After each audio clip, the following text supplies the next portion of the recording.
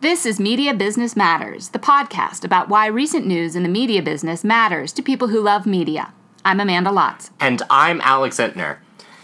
On Media Business Matters, it's been a while since we've actually talked about topics that are important to the industry that's near and dear to Amanda and my hearts, the TV industry. So in this episode, we're going to kind of get back into it and talk about some of the stories that we've noticed come out of the TV industry so far in 2017. And the first thing that we want to address is there have been a couple major new series to hit the online streaming portals. We're talking about The Handmaid's Tale, which seems like it's going to be Hulu's first big drama series that will get them a lot of critical and awards attention. And there's The Good Fight, which just launched essentially CBS All Access's original programming.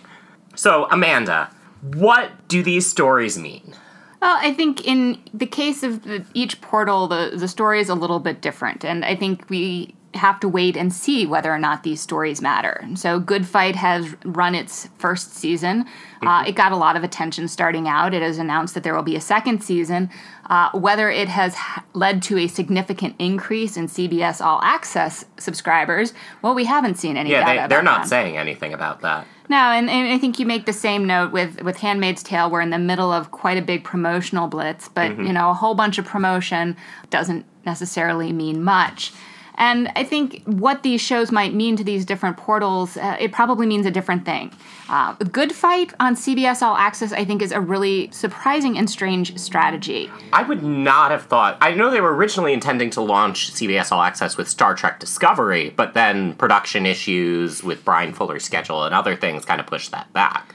Right. I think what was surprising to me about the push on Good Fight on only the portal, except for the initial episode, is that this is, to some degree, the beginning of using these outlets as an exclusive outlet. And so as, let's say, the end of 2016 into 2017, as we've seen more and more services, whether it's the portals or the skinny bundles that offer access to these channels, increasingly what it was looking like was that this was just the legacy industry trying to make sure that their content was accessible to viewers no matter how they wanted to watch. So those who were canceling cable, which isn't a huge number, but a meaningful number, that they were it's enough that the issue matters, but not enough that it's going to substantially change the cable industry. Is that what you're getting at there? A lot has been made of cord cutting. Yes. At this point, there are 20 million homes that don't have multi-channel service. Okay. Mind you, there were 10 million that never had it. Yes, 10 million, like 20 million, that's a big number of people. And so that's an audience that these services can no longer ignore. Right. About 5 years ago, when Apple TV, Intel, it's when Sony started talking about launching a service. Initially, at that time, none of those companies could get the legacy carriers to sign on to put their content on these services. So how do you explain the sea change in just that short period of time?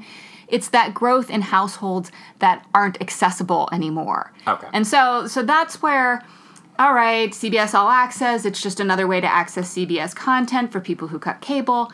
But then why would they go and put something that you can't get anywhere else?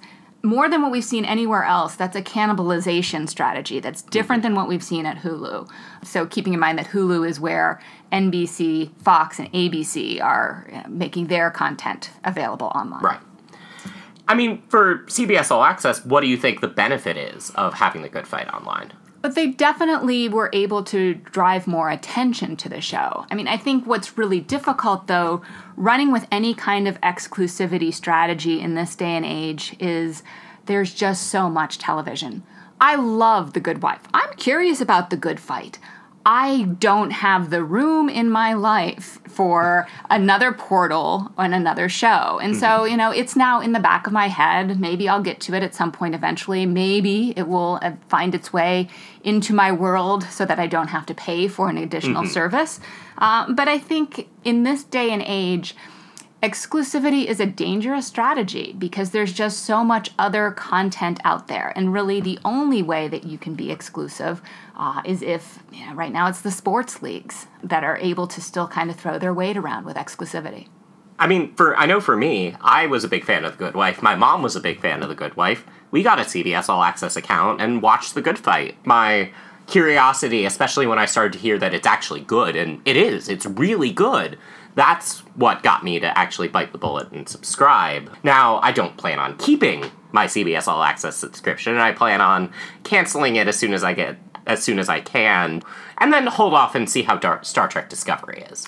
That's the bigger business strategy behind this. How do you get people to try something new? You put something there that they want. And so launching behind known intellectual property like a spin-off or a new version of Star Trek, those are very smart and traditional strategies. Especially Star Trek, because there hasn't been a Star Trek series on TV in a decade, and there's a hit movie franchise. And so the question will be whether viewers who come to the CBS All Access portal come and recognize that, oh, hey, this is pretty convenient. There are more shows here than I thought there were. Right. There is this library of old content that maybe I'm interested in. Or I sign up, it hits my credit card, and then I just forget about it. So all of those things are working in CBS's favor, but they have to get you to try it first. Before we transition to our next topic, Amanda, you tweeted about a Nielsen statistic involving the use of certain portals.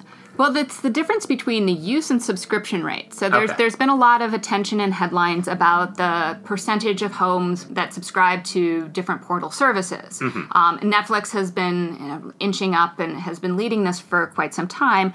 What was interesting, and I'm not sure what their methodology is, but Nielsen released last week some numbers about use that I think are interesting.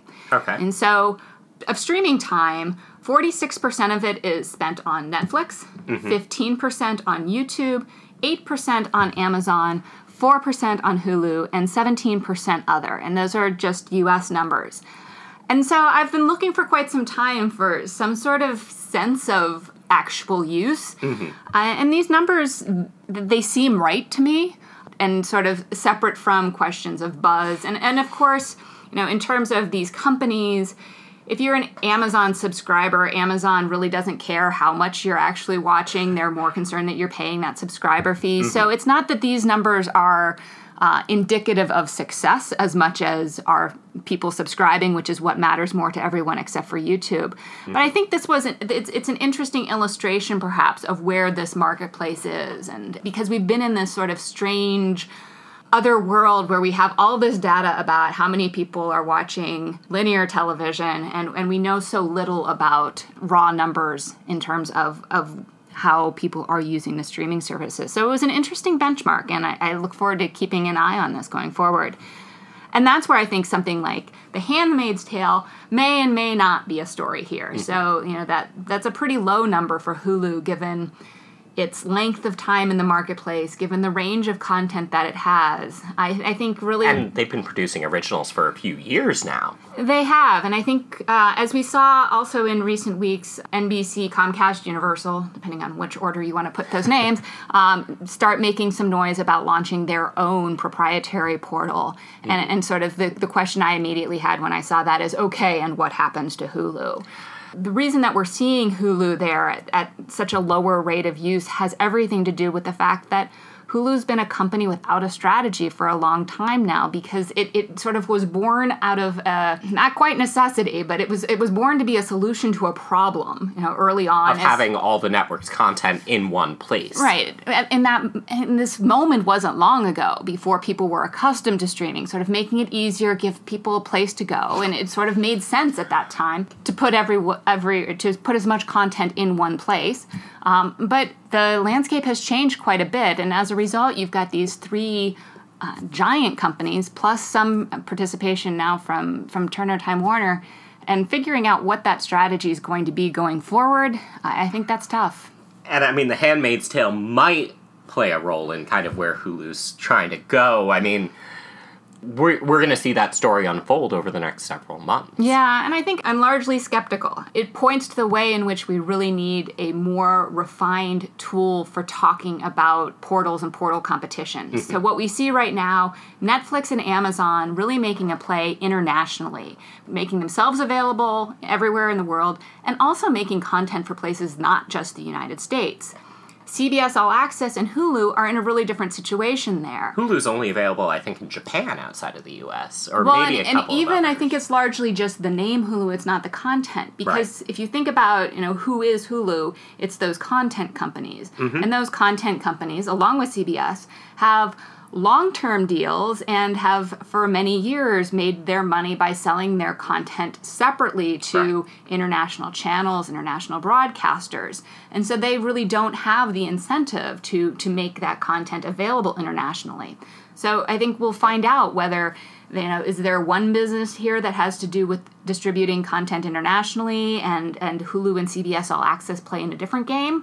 We'll be back, I'm sure, to talk about this more in a year or two to figure out what's happened next. Or maybe even when the Emmy nominations come out and we see if The Handmaid's Tale actually breaks through there. Yeah, I'm skeptical about awards being all that significant, but I'm sure Hulu will say a lot if it does break through. But it's been a big month in television as it is. So, and there are many more months yet to go. Yeah, I was going to say April has been almost the peakiest of peak TV for all the good shows coming back. But let's transition a little bit. But we wanted to talk about a couple of the key issues that are happening right around upfront season and might have an impact on negotiations and other elements of importance to the broadcast network. So let's talk about stacking rights.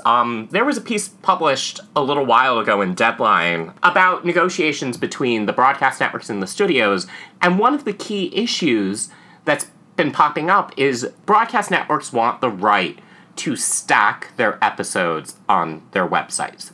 Well, and not just their websites, also and Hulu. And the video on demand service that multi-channel providers such as Comcast or Cox are now a much bigger part of viewing than used to be the case. So what stacking rights are, for those who aren't familiar, are networks want to be able to post all the episodes online. What's advantageous for the networks is they can say, catch up on our show here. So you can essentially have, throughout the season, the ability to go back and watch episodes and catch up and join in kind of where you are, instead of kind of the past practice of maybe having 5 episodes available online. Right. And I think you've seen an audience very much respond to both the pressures that there being so much to watch and uncertainty about what the industry is doing by delaying their viewership. I'm among the people who has not yet watched This Is Us. I saw the first one and I was sort of I'm not real sure about this. And then I waited. And that's really become my attitude toward most new shows. And I'm not going to invest my time until I see whether or not a show is going to make it.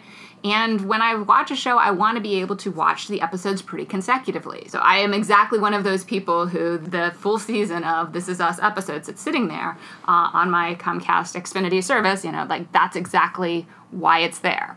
And, I mean, for me, it mainly would come in if I see a show getting buzz. I think something like Empire would be a good example, where, it's a great example. I saw it getting buzz, and I was able to kind of go back and catch up. This Is Us was actually something I watched weekly since the premiere.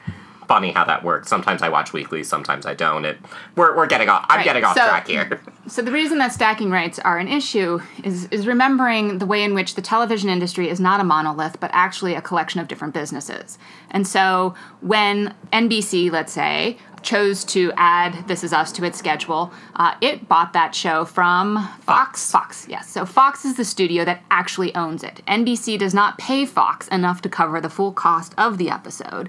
And so NBC is really just buying the right to air it for the most part. One episode, maybe they'll air a rerun. And so then Probably not for This Is Us. But. Stacking rights is then the right to connect the show to NBC really for the first full season, putting it somewhere maybe like Hulu, making it available to Comcast and other providers' on-demand offerings. And they were, in this case, able to have the full season stacking rights. Often when you have a situation where the studio and the channel or network airing the show are not owned by the same entity, often you can't get the stacking rights. And so there are a few examples maybe you've found here and there.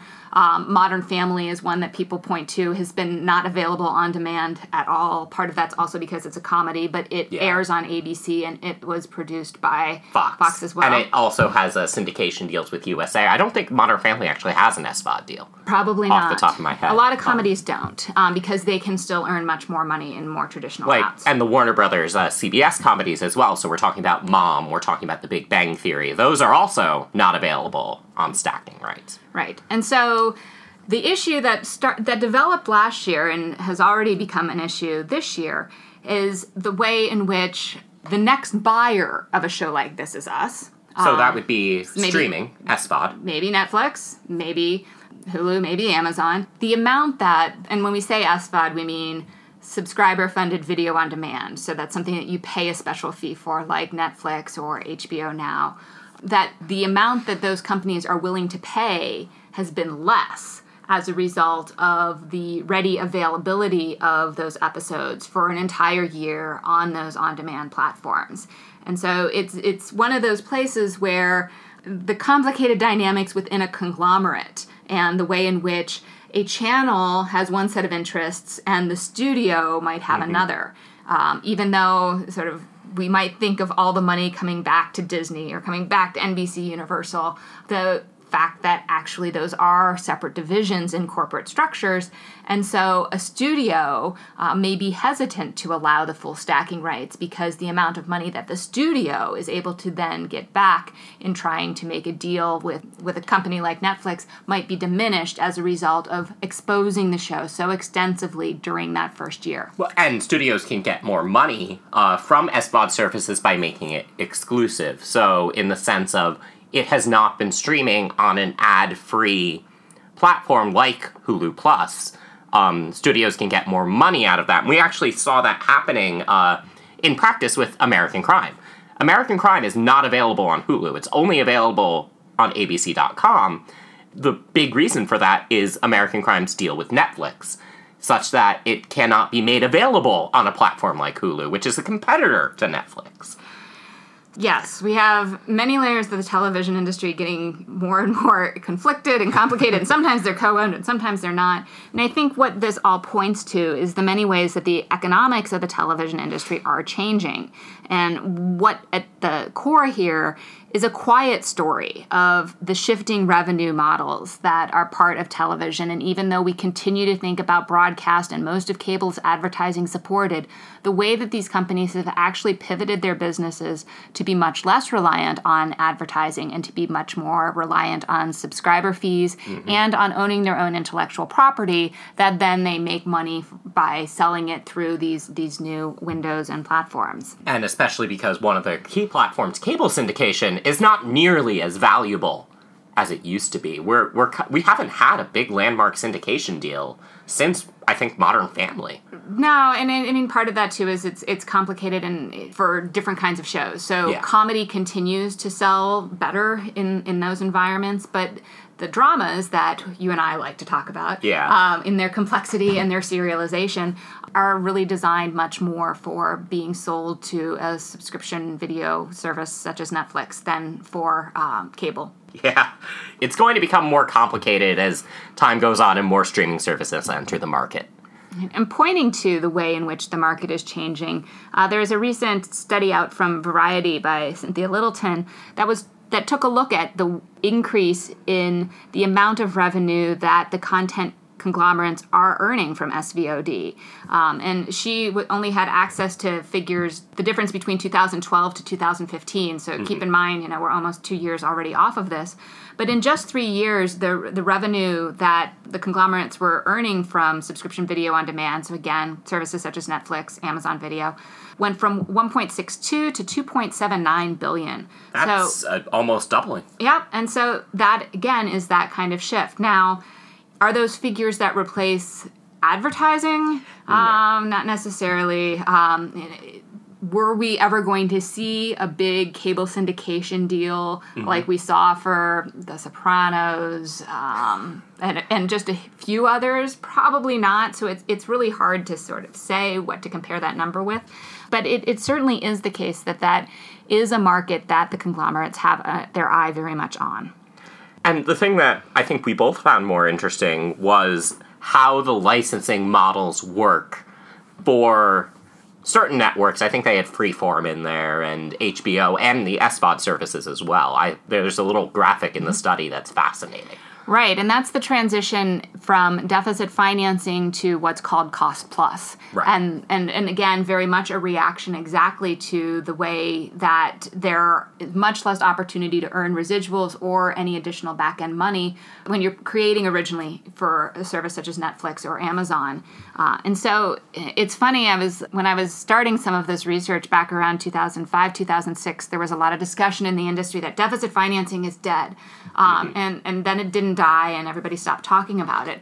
But between this deal and then there's some new creative deals that NBC is doing for creating content, it actually looks like maybe we're moving more and more away from that as a dominant model. And again, it's this, in some ways, cornerstone of the industrial practices that have really defined the TV industry. Yeah. And you know, that's not like I'm not nostalgic about it or anything like that. It's just recognizing that when something like that changes, it changes many other things unintentionally, whether it's, you know, the ability of writers to profit from their shows. It also changes the kind of shows that can be made. And so all the attention that has gone to how great television has been in the last decade, and there's all these different kinds of shows, there's so much, you know, all of that also comes back to the changing economic practices. Yeah. Media businesses, they matter. They do. And now it's time for the last segment of each and every show, what we're watching this week. Amanda, what are you watching this week? I have been working my way through Netflix 13 Reasons. I'm halfway through episode 12. So you're getting to just the intense emotional stuff right there. Yeah, because it's just been such a light walk in the park. Yeah, right? And I'm catching up on this season of The Americans, and I have been watching a series of unfortunate events on Netflix with my kids. And because we've talked so much about their structure and things like that, I thought I needed to finally take a moment to watch them, and I think I am enjoying all three in different ways. Yeah, all three of them are really good shows, and The American still remains one of my favorites, even if this season is a little bit like, weaker is kind of the wrong word, but it's not as strong as which would be the definition of weaker, but that's yeah. All right, Alex, what are you watching? So I've got two things in mind. First is the return of Better Call Saul, which is season 3. We're 3 episodes in, and it's just been fantastic. They've been paying off things much sooner than I would have expected. We've got the return of a famous Breaking Bad villain, and I am loving this season of Saul. It's one of my favorite things on the air right now. And I also want to shout out The Handmaid's Tale, which I've seen the first 3 episodes of. Hulu has posted the first 3, and I've seen them all, and it is harrowing and intense, with a great lead performance from Elizabeth Moss and other great work from Alexis Bledel and Yvonne Strahovski. The Chuck fan in my heart was happy to see her. It's fantastic. It really is. Like, it is every bit as good as it was made out to be, which is very hard to say for a show that had, like, as much buzz as The Handmaid's Tale. Mm-hmm. That wraps up this edition of Media Business Matters. If you want to learn more about Media Business Matters, you can go to amandalots.com and click the podcast link at the top of the page. You can also subscribe to us on 2 other platforms besides our generic RSS feed. You can go to Apple Podcasts, or you can go to play.google.com/music and search our name. We are in both places. Please subscribe to us. Please rate us, so it'll help us get noticed. Amanda, where can our fine listeners find you on Twitter? At Dr. TV Lotz, DRTVLOTZ. And you can find me at Alex Intner. That's Alex, INTNER. All right, thank you all so much for listening, and we'll be back soon.